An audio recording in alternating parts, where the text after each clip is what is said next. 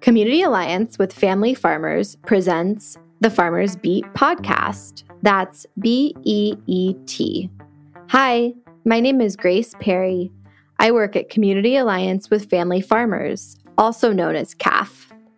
I am the host of these episodes where we hear directly from small family farmers throughout California, getting the real information and the stories behind the food we grow and eat. In this series, we pay particular attention to the innovative work small-scale farmers are doing to keep their food safe to eat and share techniques farmer to farmer. Today, we are at Coastal Roots Farm, a nonprofit community farm located in Encinitas, California. Coastal Roots Farm cultivates healthy, connected communities by integrating sustainable agriculture, food justice, and ancient Jewish wisdom. And on this episode, we are joined by... Hi, my name is Adam McCurdy. Hi, my name is Garth Denton Borhaug. Hi, my name is Ellie Honan. This is the management staff at Coastal Roots who keep the farm running year-round and who know the farm best. All right, so what does Coastal Roots Farm look like? It's a really tricky picture to paint because it is a real urban-based community farm in a small northern coastal town in North County, San Diego. By the way, this is Adam, Director of Production at Coastal Roots Farm. We will be meeting and learning about his role at Coastal Roots in just a bit. I-5, as they say down here, the 5. Many lanes, lots of traffic. You've got a golf course on one side. You've got houses, housing developments. It's really a tricky picture to paint, but it's a true essence of a piece of land that's preserved in a community as an agricultural entity. However, this is a fascinating layout in that Coastal Roots is on roughly 17 acres of a roughly 70-acre parcel in the middle of the picture that I just painted. So you're going to have to bear with me as I try to paint this picture. So you've got a canvas, and you're looking at it. We've got an 8-acre agroforestry food forest, which is in various states of lushness and repair, working with some different keyline concepts, so water harvesting, looking at the contour of the land to kind of lay out the functionality of those silvopasture rows and trees, so you've got your canopy and your understory. You have then pavement in between that with other greenhouses of other agricultural entities that are happening, some of which are in the ornamental nursery business, some of which are in the research and development business. So when the foundation purchased the property, it was to preserve agriculture in the region because this used to be a very ag-centric community. So I painted that picture for you. Now come down the gravel and mulch hill with me to our lower vegetable fields where we have an amazing nature play space built out, which is a beautiful fenced-in area with passion vines growing around it, where you walk on mulch and you feel like the sponginess of the earth as you come into an area where folks can come and experience kind of a STEM science-based education, climbing tractor, different ways to get kind of sensory garden, if you will, and that's flanked by an education garden where all of our educational programs are running their curriculum through those gardens, and the production fields are right adjacent to that. And so we've got production fields that are in blocks and quadrants all throughout everything that I've just described. And then when you get to the very corner of the property, before you get to one of those very busy roads that I was speaking of, that's a thoroughfare to getting to the freeway, you see our quaint little farm stand where we have our open twice a week, pay what you can, stationary farm stand that is it's a real gem in the community. And just across from that is a nursery and the Butterfly Farms, which is a totally different organization, but there's a lot of different organizations on the property. So we're trying to make that a place that folks can come and learn what it means to steward the land, what it means to work with the natural cycles, and to feed people very nourishing food fresh out of the ground with the baseline of food being our medicine and food access. So Coastal Roots, the land that Coastal Roots is on was purchased by the Leachtag Foundation in 2012, and they, I believe, incubated the farm in 2014. This is Ellie. She is part of the management team at Coastal Roots. And then we got our own nonprofit status in 2015, and I believe got our organic certification in 2018. So it's been kind of a slow progression on the land, but we've been our own entity, our own organization for about 7 years. Coastal Roots Farm's mission is to cultivate healthy, connected communities by integrating sustainable agriculture, food justice, and ancient Jewish wisdom. The farm grows on about 17 acres. We're on a property that's 67 acres, but there are a lot of other organizations and agricultural companies working on the property, but we're spread out on about 17 acres of the property. Of the 17 acres, we have about 3 acres of row crop vegetable production. We have an 8-acre food forest, and then we have a mid-scale compost operation that takes up a solid footprint of land up at the top of the property. And then we also have 150 laying hens that rotate around. And then we have an educational space. So we have education gardens where kids and people coming for educational programs can get their hands in the soil. And then we have a nature play space where kids can come and learn in a creative, open play style space in nature. We're growing year-round here in Southern California, so it's a little bit different, but it still feels like we've gotten through this really big push. We're by far growing the most food during the summer, and then we're trying to grow a lot of our bulk crops to kind of get us through the slower months in the winter. Yeah, so we're pretty diversified within our vegetable production. So we're growing all of the classic carrots, tomatoes, peppers, eggplant, beets, turnips, radishes, cut greens, bunch greens, all of that. And then we also have the food forest where we have some diversified fruit trees and herbs. And then we're intercropping annual vegetables between the rows of fruit trees in the food forest as well. But definitely our main crops that are bringing in revenue are diversified vegetables. Here's Adam McCurdy, Director of Production at Coastal Roots Farm and the person responsible for the great description of the farm we heard earlier. Hi, my name is Adam McCurdy, and I'm the Director of Production here at Coastal Roots Farm. Oh, I don't even know what I do at Coastal Roots.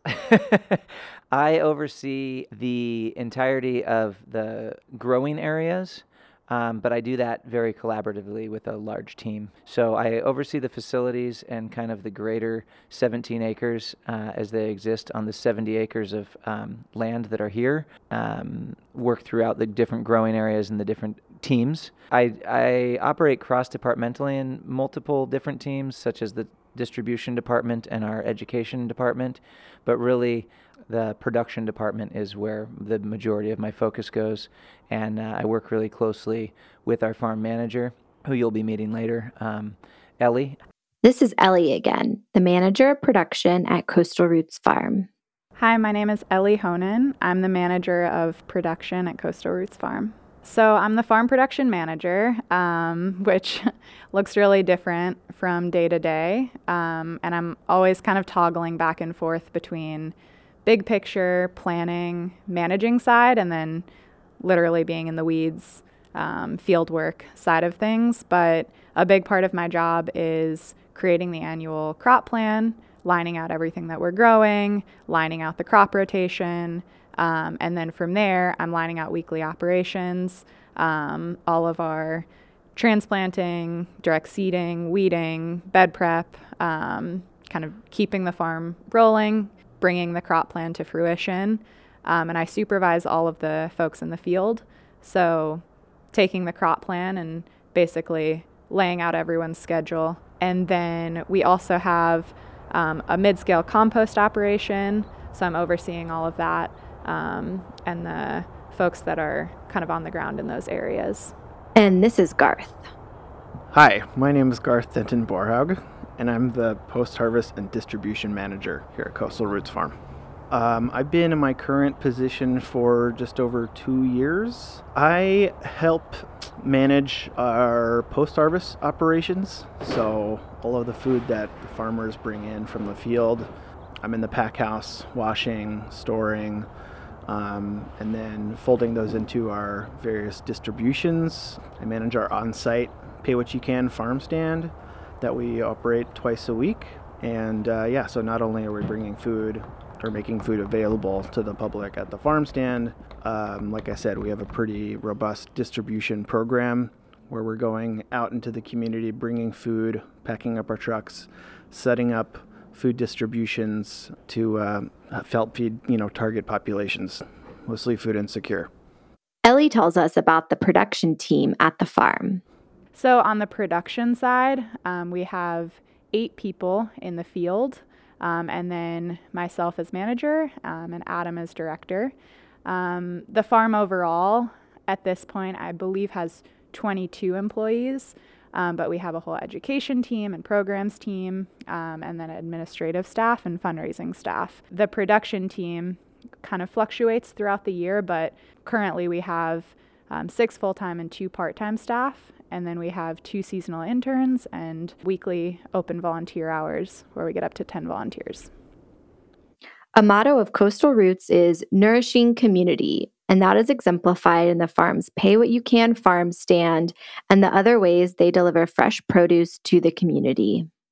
So we have a Pay As You Can farm stand where we get anybody in the community, or they can take up to $30 of produce at no cost if needed. So that brings in a pretty diverse range of folks from the community. And then we also are raising money through grants and donations to donate food to different food insecure communities in the San Diego area. So we donate to Ipai Nation Reservation, to homebound seniors.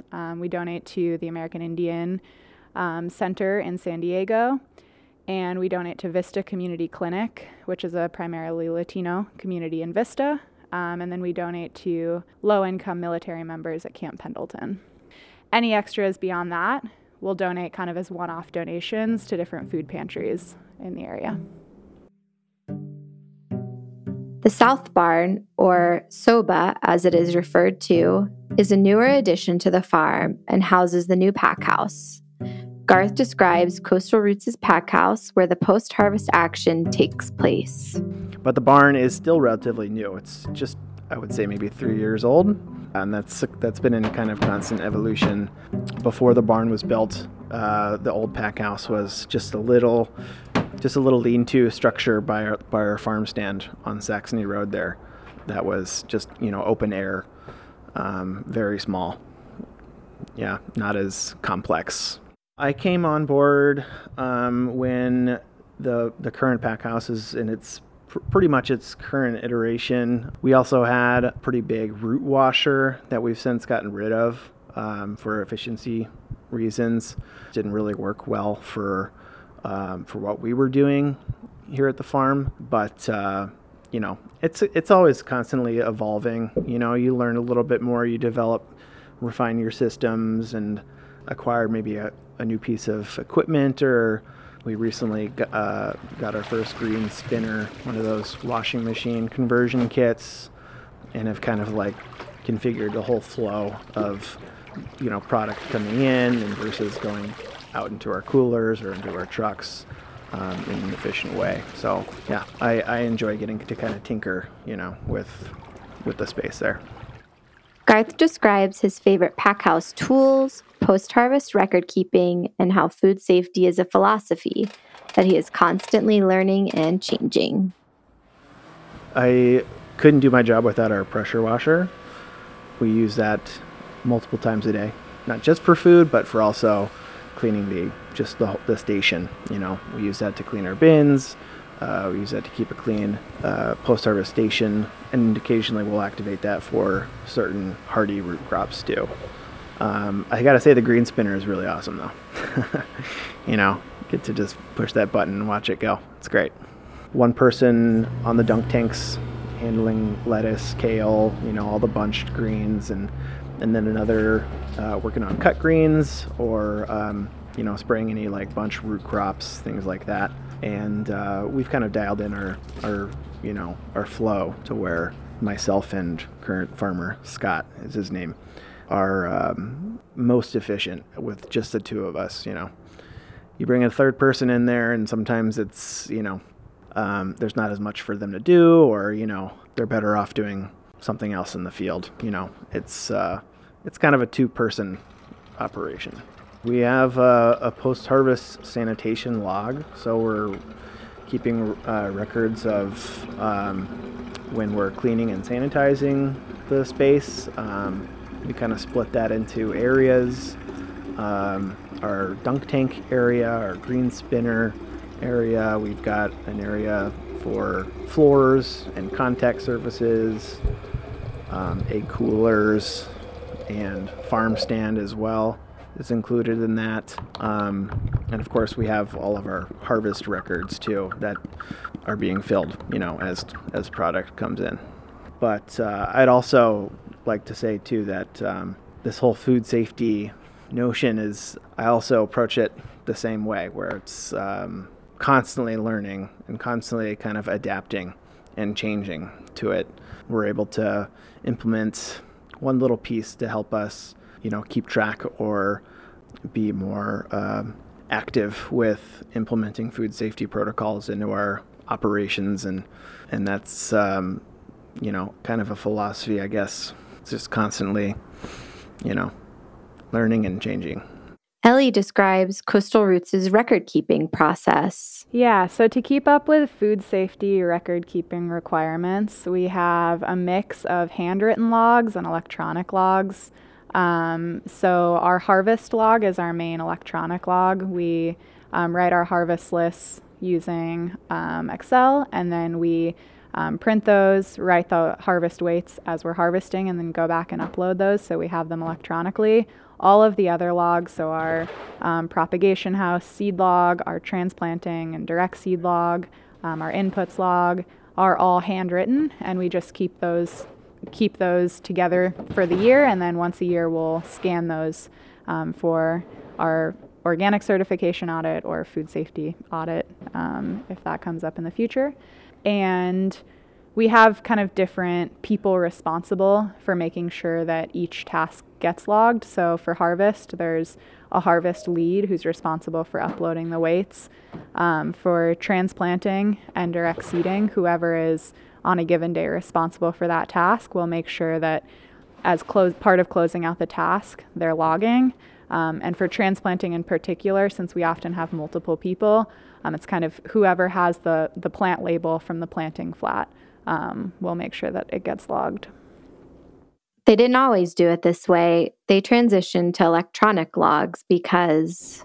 And so we ended up transitioning to uploading the weights to our electronic log for that reason, so that it was kind of cementing in that tracking and making sure they weren't getting lost in the hectic harvest day, and then also more easily able to total weights, and in the case of a recall, be able to look at the whole life of a crop over several harvests. So kind of shifting a little bit and talking about food safety now, what do you think is unique about food safety on an urban community farm and education space?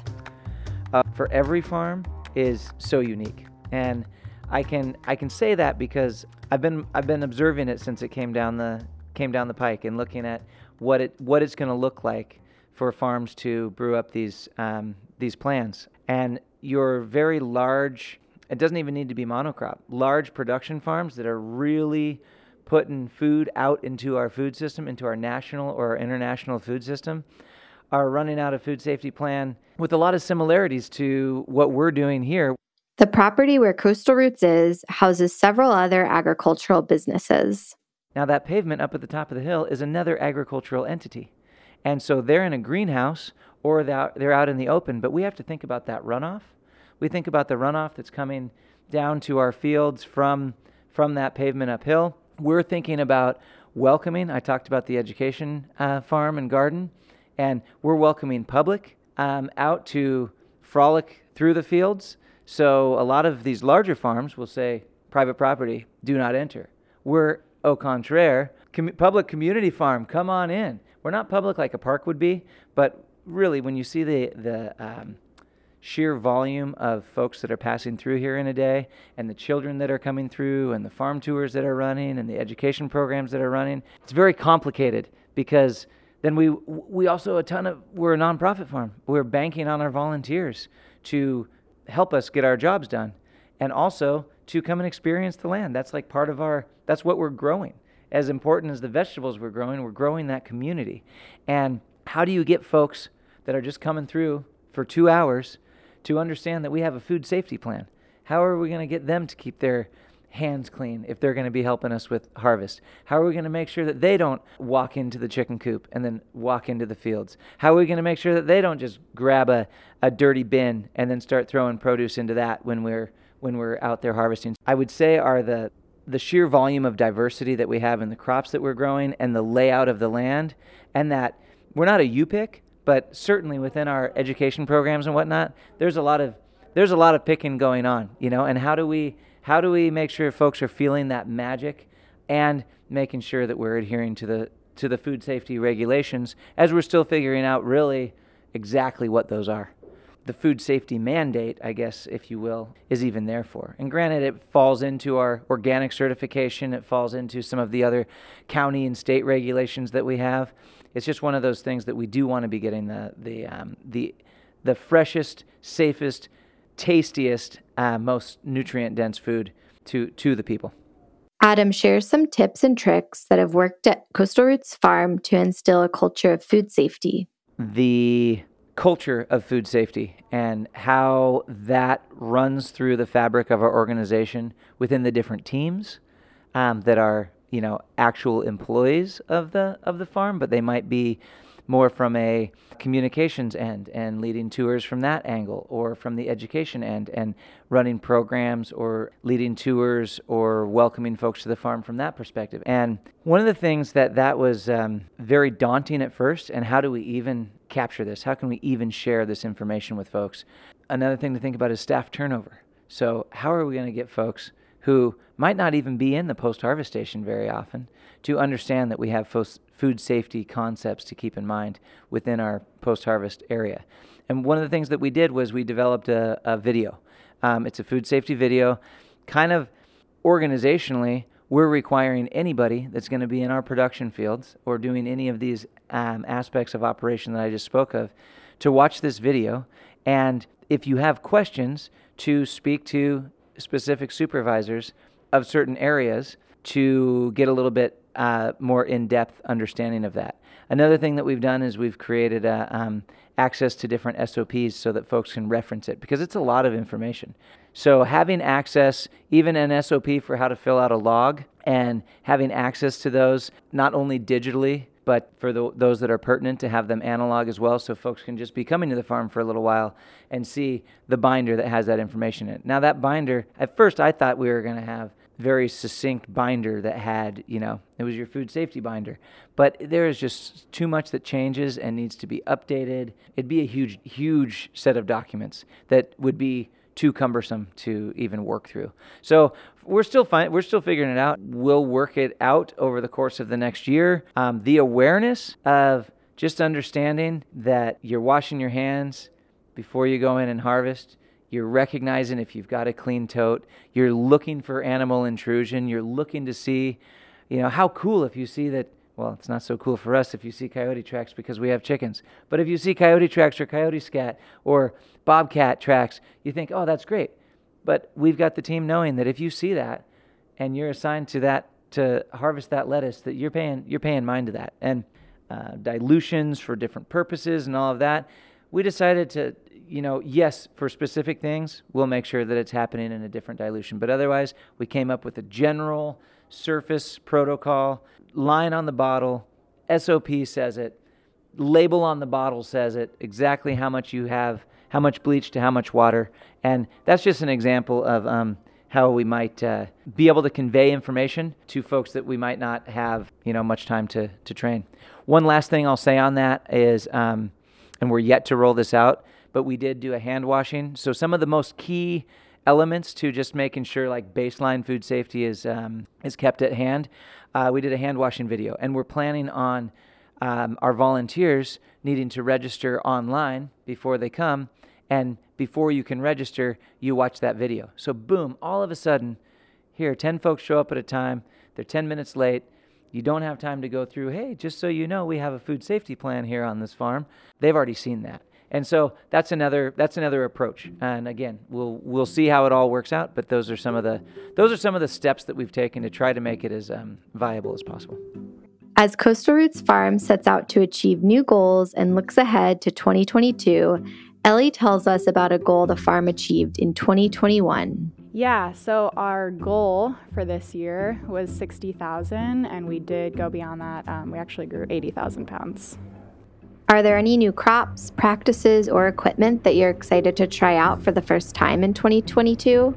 Like looking into next season? Well, we did just break in a new implement, which was really exciting. We got a digging bar for harvesting sweet potatoes, which was a game changer because harvesting sweet potatoes last year was terrible and took hours and hours and hours of digging. So that's a new implement that has really changed our sweet potato harvest, and I'm excited to use that for carrot harvests and looking to some other root crops. We are looking into occultation tarps. We've been practicing occultation with weed tarps, but I'm really excited to keep developing that practice and look into some tarps that are actually set up for occultation practices. That's been a big part of our no-till. Can you briefly describe occultation? So occultation is the practice of using tarps for a variety of reasons, but covering the soil with tarps. We use it to terminate cover crops and to retain moisture. For us, because we're in Southern California, we don't have a winter, so it's a way of kind of mimicking a winter and snowfall and allowing the land to rest without getting baked by the sun and drying out and losing a lot of moisture and getting a lot of weeds. So we grow a cover crop and then mow it really low and then lay the occultation tarps to terminate the cover crop and allow all of that organic matter in the root systems to break down. And then we're able to actually just come in and hula hoe off the dead material and rake it off. And it retains moisture and creates a really beautiful ecosystem for microbial life as those roots are breaking down. CAF is a nonprofit organization that has been helping small farmers across California with technical assistance and policy advocacy since 1978. If you're curious about things you learned in this episode, head over to our show notes at caf.org/farmersbeat. That's BEET, where we have links, resources, and photographs. Be sure to check out Coastal Roots Farm on Instagram at Coastal Roots Farm and share the episode with your friends. Also follow us on Instagram at CAF_FamFarms to stay up to date on when new episodes are released and see more pictures from the farms featured in this podcast. This podcast would not exist without funding from the California Specialty Crops Small and Medium Scale Farm Food Safety Technical Assistance Program, made possible by the United States Department of Agriculture. The contents of this podcast are solely the responsibility of CAF and do not necessarily represent the official views of the USDAs. We thank them for their support of this work and helping real farmers share their food safety tips to other farmers. Are you a farmer interested in being in a future episode or have a question related to this podcast? You can contact us at thefarmersbeat@caf.org. Thank you for listening and join us for the next episode from CAF, sharing farm fresh insights right from the field and giving voice to sustainable agriculture since 1978.